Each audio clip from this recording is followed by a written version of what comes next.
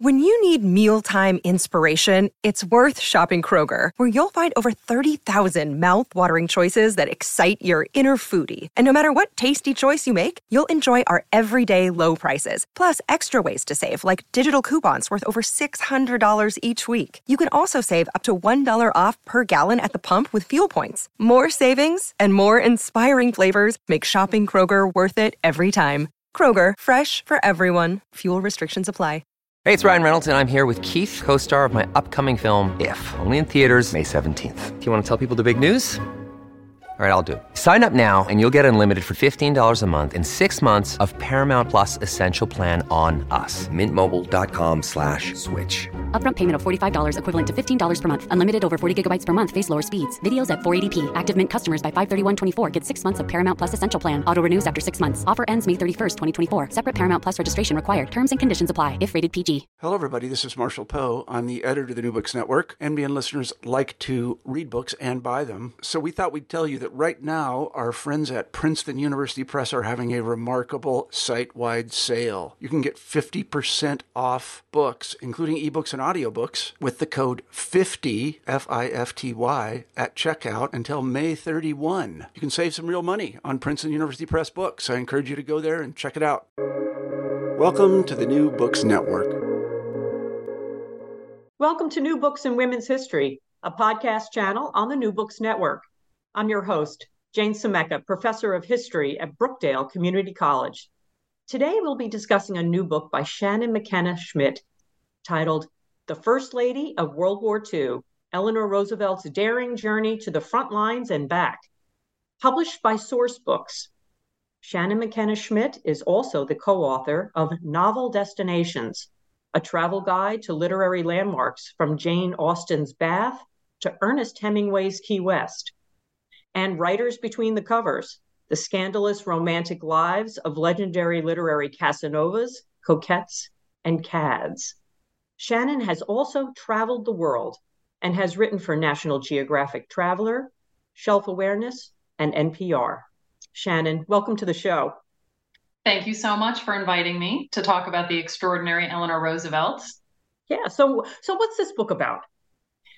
This book, The First Lady of World War II, follows Eleanor Roosevelt on her journey to the Pacific Theater during World War II. She traveled for 5 weeks. She covered 25,000 miles. She went to Hawaii, Australia, New Zealand, through the South Pacific, and at her insistence, into territory that was still under enemy air attack. Wow, so 5 weeks, right? It's a long, 5 weeks. That's a long trip, even for her.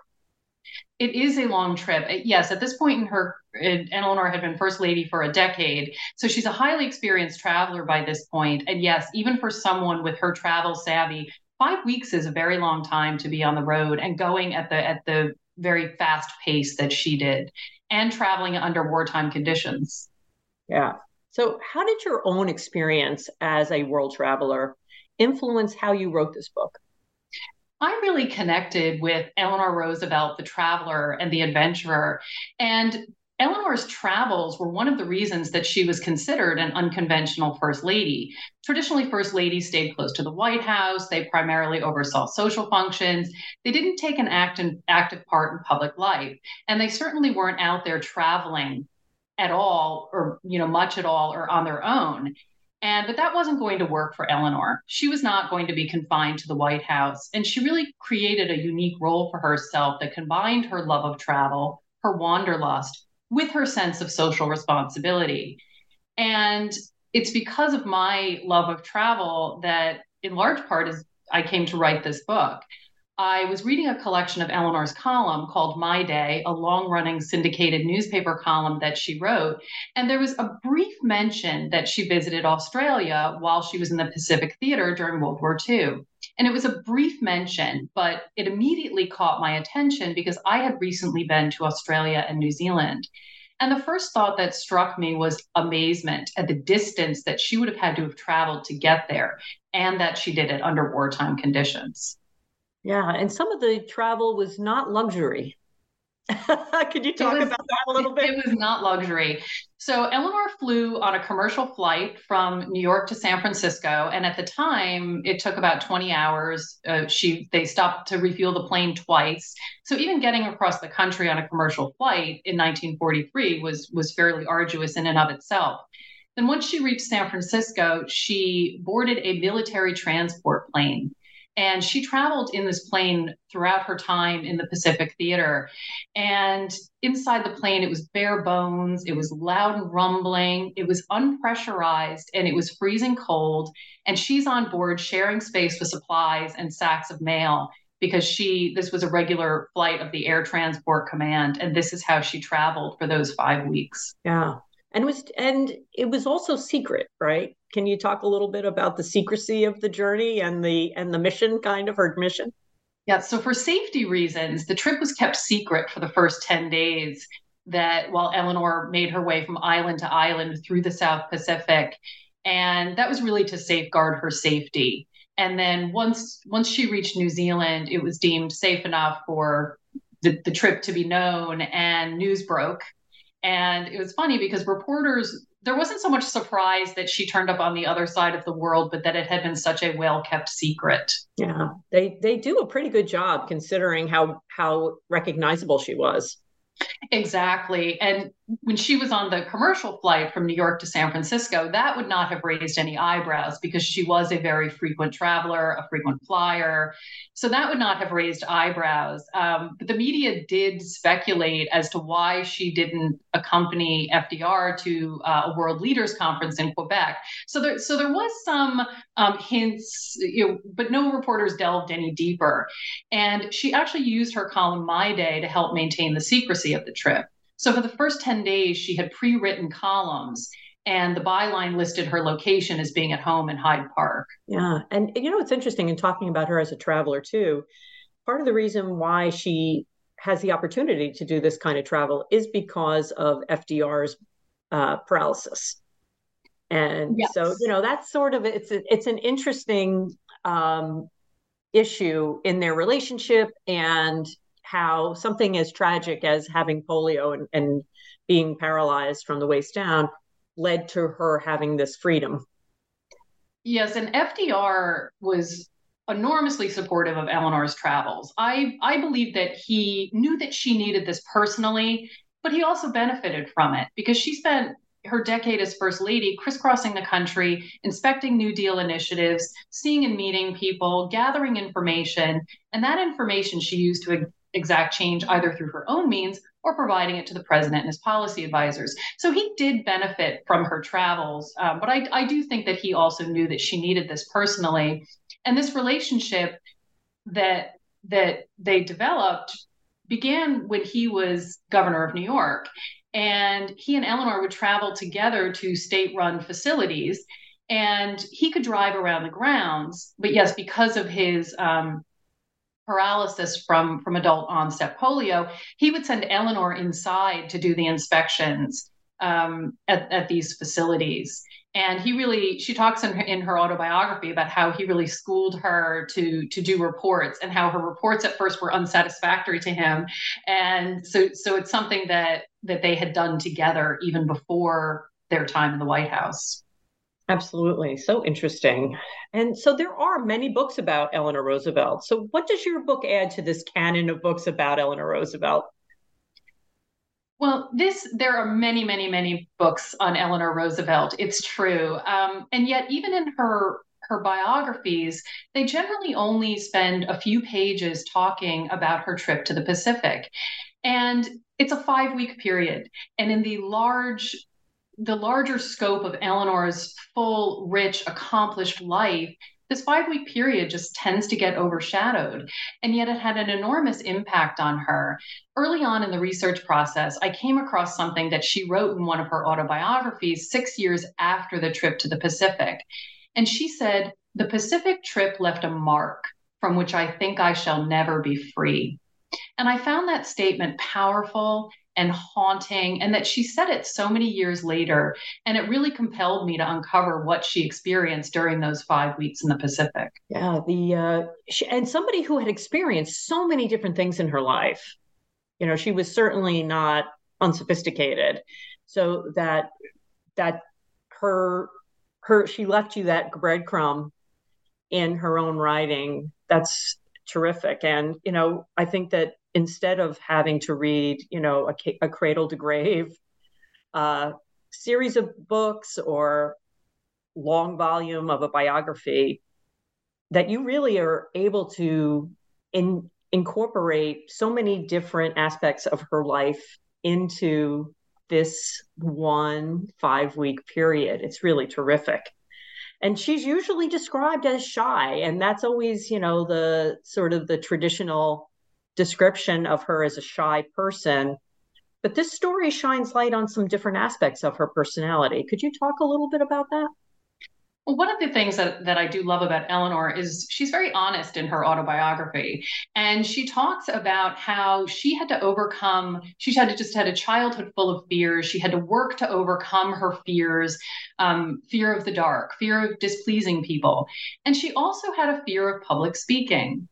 And in 1920, FDR was the VP candidate on a presidential ticket and was unsuccessful. But Eleanor joined him on the campaign trail. And one of FDR's advisors, Louis Howe, took notice of Eleanor. And at this point, she's kind of bored on this campaign train. She thinks that her role is just to sit there with an adoring look on her face, staring at her husband while he gives a speech. At this point, it's not proper for women to speak to the media. But Louis Howe takes notice of Eleanor, and he really helps her develop a public speaking presence. And he especially looked to Eleanor after FDR developed polio to get out there, give speeches, be involved in New York State politics with the Democratic Party to keep the Roosevelt name in the public eye.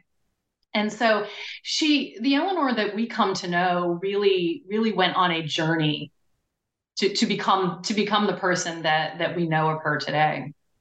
Yeah, she really does evolve as a person. And I think the other thing that I was really struck about in terms of some new information is the fact that she was even though she always had such grace, and she's a bit of a daredevil. Can you talk a little bit? And you really open the book with this, and it's very impactful in terms of where the book goes. So can you talk a little bit about her wild side? Her wild side. She talks about how she developed. She thinks she got her spirit of adventure from her father. And she loved travel, yes, to gather information, but it also tapped into her adventurous spirit.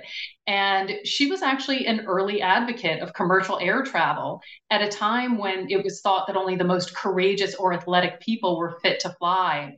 And one of the things that I did a deep dive in my research to try to find out was when she took her first flight. And she actually took her first flight in 1929 while she was the first lady of New York State. And a company that manufactured aeronautical equipment asked her to christen one of their research planes. And she agreed on one condition. She said, no flight, no christening. And she took her first flight that day in a 20-minute ride in the skies over Albany. So she loved travel for the adventure that it gave her as well. And you also talk a little bit about Amelia Earhart and how they knew each other. Eleanor Roosevelt knew Amelia Earhart.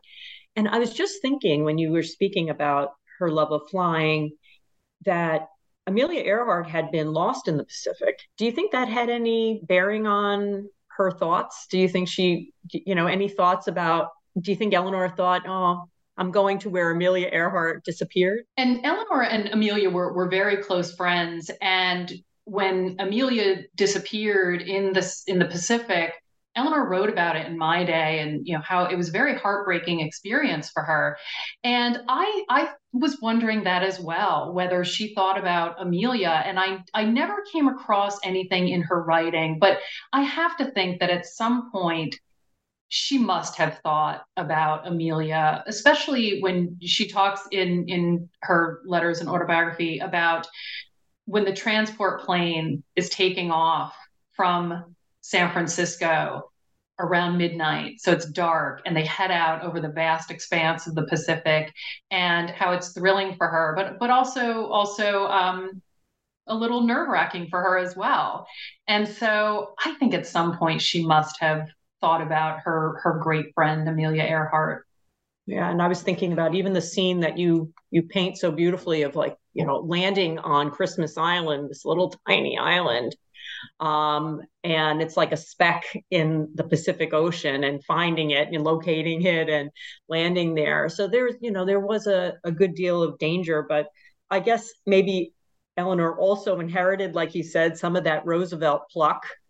And Teddy Roosevelt's children, Teddy Roosevelt was her uncle. Teddy Roosevelt's children were sort of known for, their antics. And Teddy Roosevelt, with his courage and his interest in the wild, and being a Rough Rider and things. So I think that she definitely taps into some of that in this. And I love that. I love to, make her more three-dimensional than just this shy woman who kind of comes out of her shell, that she had this drive and this love of adventure herself. So why did she want to go to the Pacific Theater in 1943? What do you think her mission was? Eleanor there were several reasons why she went to the Pacific. She was enormously driven to contribute to the war effort. And she especially felt a sense of obligation toward this generation of young men who were being sent into battle and who were bearing the brunt of the war. And a primary reason for the trip was to thank U.S. troops for their service, thank them herself, thank them on behalf of the president, and to build morale. And in all throughout the 5-week trip, she addressed more than 400,000 troops. The trip was also an informal diplomatic mission to allied nations, Australia and New Zealand, and to see the war work that women were doing in those countries. And because she's Eleanor Roosevelt, she added even more onto her plate by going as a representative of the American Red Cross, and she inspected the organization's facilities in the region. And on a larger scale, there was another reason for the trip. By the summer of 1943, the tide was turning in the Allies' favor in Europe and the Pacific. And Eleanor felt that people on the home front were overly optimistic about the war's outcome and that they were becoming dangerously complacent. There were strikes at war production factories across the country. People were complaining about food rationing and shortages. And this trip would link the home front and the fighting front, reminding the nation that they couldn't give up on their duties until the war was won, and that any slackening risked the lives of the men who were fighting on these distant battlefields who needed the supplies. And also, Eleanor was very forthright with the American public during this time, and she reminded them that winning the war was the way that their loved ones would come home. Yeah. And so what were the reactions to her when the reaction in the press and the reaction of the soldiers and the commanders? Well, pretty much everything that Eleanor did generated controversy, and she had her supporters, her detractors, and the Pacific trip was no different. Newspaper editorials commented, people wrote letters to their newspapers for and against Eleanor and the trip. Congress was talking about it. There was a lot of controversy in support and, like I said, against what she was doing. In terms of her being in the Pacific, some people, again, amongst the military commanders, most of them were like, what is she doing here? Why is she here? But very telling about the impact of Eleanor's trip was the reaction of Admiral William Halsey, who was commander of the South Pacific Forces. And he was against Eleanor's trip to the Pacific. He didn't like it. He liked her. He had very great regard for her personally. He didn't like VIPs coming through his area, taking his focus away from the war, especially because he thought they were superficial PR junkets. Well, Admiral Halsey ends up completely changing his tune about the impact of Eleanor's trip to the Pacific. And he ended up saying later on in his autobiography that of all the people, all the civilians who came through his area during the war, that nobody did more good than Eleanor. And ultimately, what I think it came down to is that morale wins wars. And he could see the uplifting effect that her presence had on the troops. And he was especially impressed at how she went bed to bed in hospital wards. She walked miles and miles of hospital wards during this trip, going bed to bed to speak with the wounded servicemen, offering words of comfort or a joke. And that very much impressed him. She also was very generous in offering the wounded to bring messages home. Would you like me to contact your family on your behalf? And that was very touching. A practice she began in Great Britain was to keep logbooks of the wounded servicemen that she met, his name, his injuries, where he received them, and yes, the name of a family member that she could contact after her return. And weeks took letters to get to the Pacific and back. So to have recent firsthand news of your loved one from the First Lady of the United States was very, very extraordinary.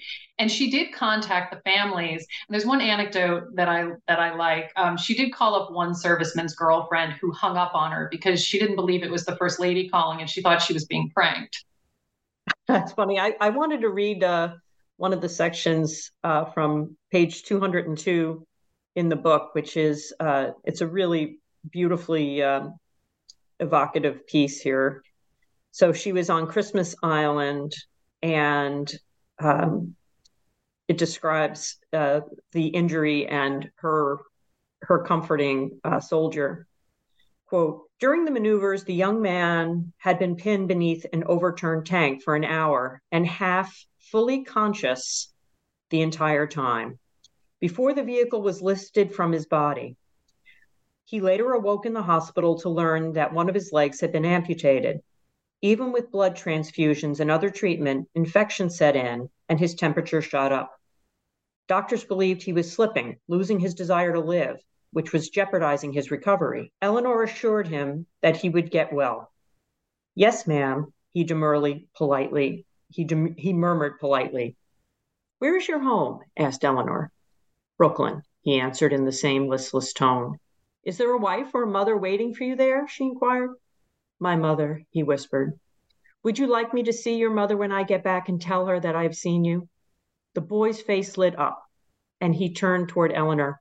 Would you do that? Eleanor assured him that she would on one condition. He had to try to get well so that she would bring good news to his mother. I will get well, Mrs. Roosevelt, he promised. Eleanor held his hand for a moment before leaving. I felt so sure that he would keep his word that I was almost happy as I climbed into our plane, she recalled.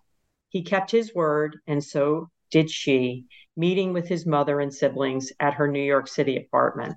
And I think that really encapsulates for me her great skill, the ability to connect with people, her kindness, her warmth, and I have personally read a lot of her letters myself in my work, but she had that ability to connect. Yeah, and the example that you read aloud, that is one instance of many on this trip that really shows how she cared about the servicemen on an individual level. This wasn't abstract for her. She really did care. She also had 4 sons in the military on active duty. So she knew, and she talks in her autobiography about how each time she said goodbye to her son, she didn't know if it would be for the last time. And she really was very emotionally devastated at what was being done to this generation of young men. And she was a class act going through the hospital wards, but she talks about how inside she was burning with resentment at all of the suffering that these young men were going through. And the other thing you mentioned is her ability to connect with people. And that was one of her great skills. She just, whether she was down in a coal mine talking with coal miners about working conditions or at Buckingham Palace with the king and queen, she just had this extraordinary ability to connect with people because she cared. And that to me is one of the things about Eleanor is she didn't have to do a lot of the things that she did. She did it because she cared about people. She cared about making life better for people. And it's one of the things she's doing during World War II is helping the nation, guiding them during the war. She's doing things like, because of advances in science and medicine, if a soldier did not die outright in battle, it meant that he was probably going to live. It also meant that there would be a great number of disabled servicemen coming back. And Eleanor, one of the things that she did was help prepare the nation for this and advise them on how to treat these men. And that's one of the things. I think that her leadership during World War II maybe isn't that well known and recognized. And it's one of the things that I tried to bring out in the book. She talks about things like, don't shy away from talking to your serviceman when he comes home about his experiences. Unfortunately, I don't think that was probably done enough. She encouraged women to join the defense industry. She encouraged people to donate to the Red Cross Blood Bank, which was a new nationwide program at the time. And the blood was turned into dried plasma and shipped to the front lines, where it was kept in foxholes for ready use.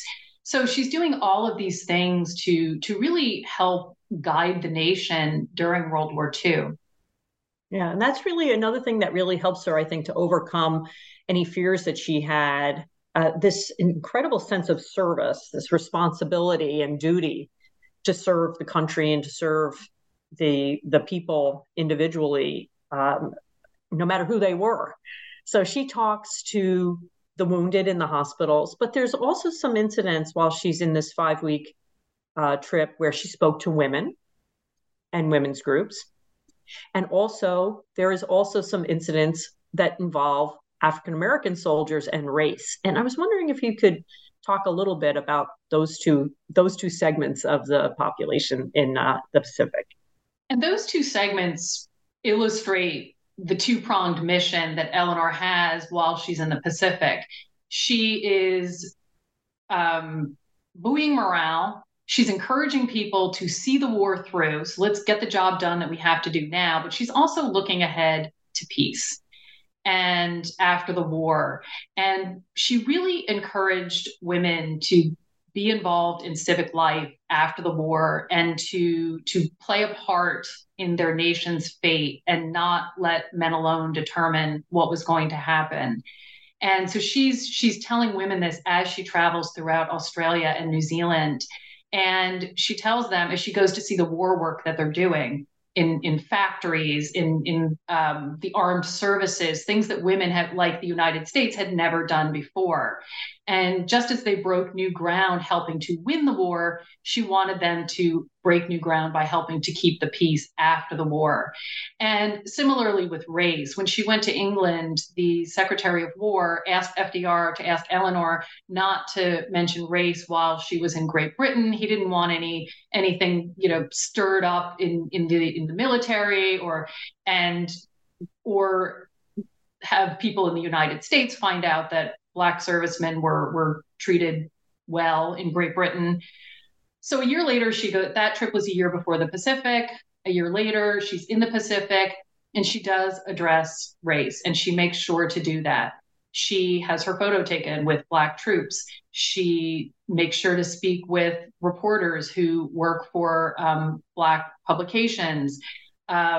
She addresses race in a speech before she leaves Brisbane, because this is very important, because why go through the war? Why fight the war if we can't have peace and better conditions for everybody after the war? So all of that is also encapsulated in this trip. And that's one of the neat things, is it shows stuff on a large scale of what she's doing. But also then we have those very specific examples, like her interaction with the servicemen, all of which was important to her. Yeah, so on the very personal, one-on-one level, but also writ large. And so that's what I love about the title too, To the Front Lines and Back, because the idea of what happens after the war, as you mentioned. And so this trip to the Pacific for Eleanor Roosevelt leads her to be important during the war, but also in the future, she changes history as a result. So maybe you can talk a little bit about how this 5 weeks in the Pacific changed her and well, you already kind of talked about how it changed her, but how it changes her and changes history. So Eleanor was, I think I said earlier that she went nonstop for the 5 weeks. She refused to slow down. And the trip very much impacted her physically and mentally. She lost 30 pounds while she was overseas.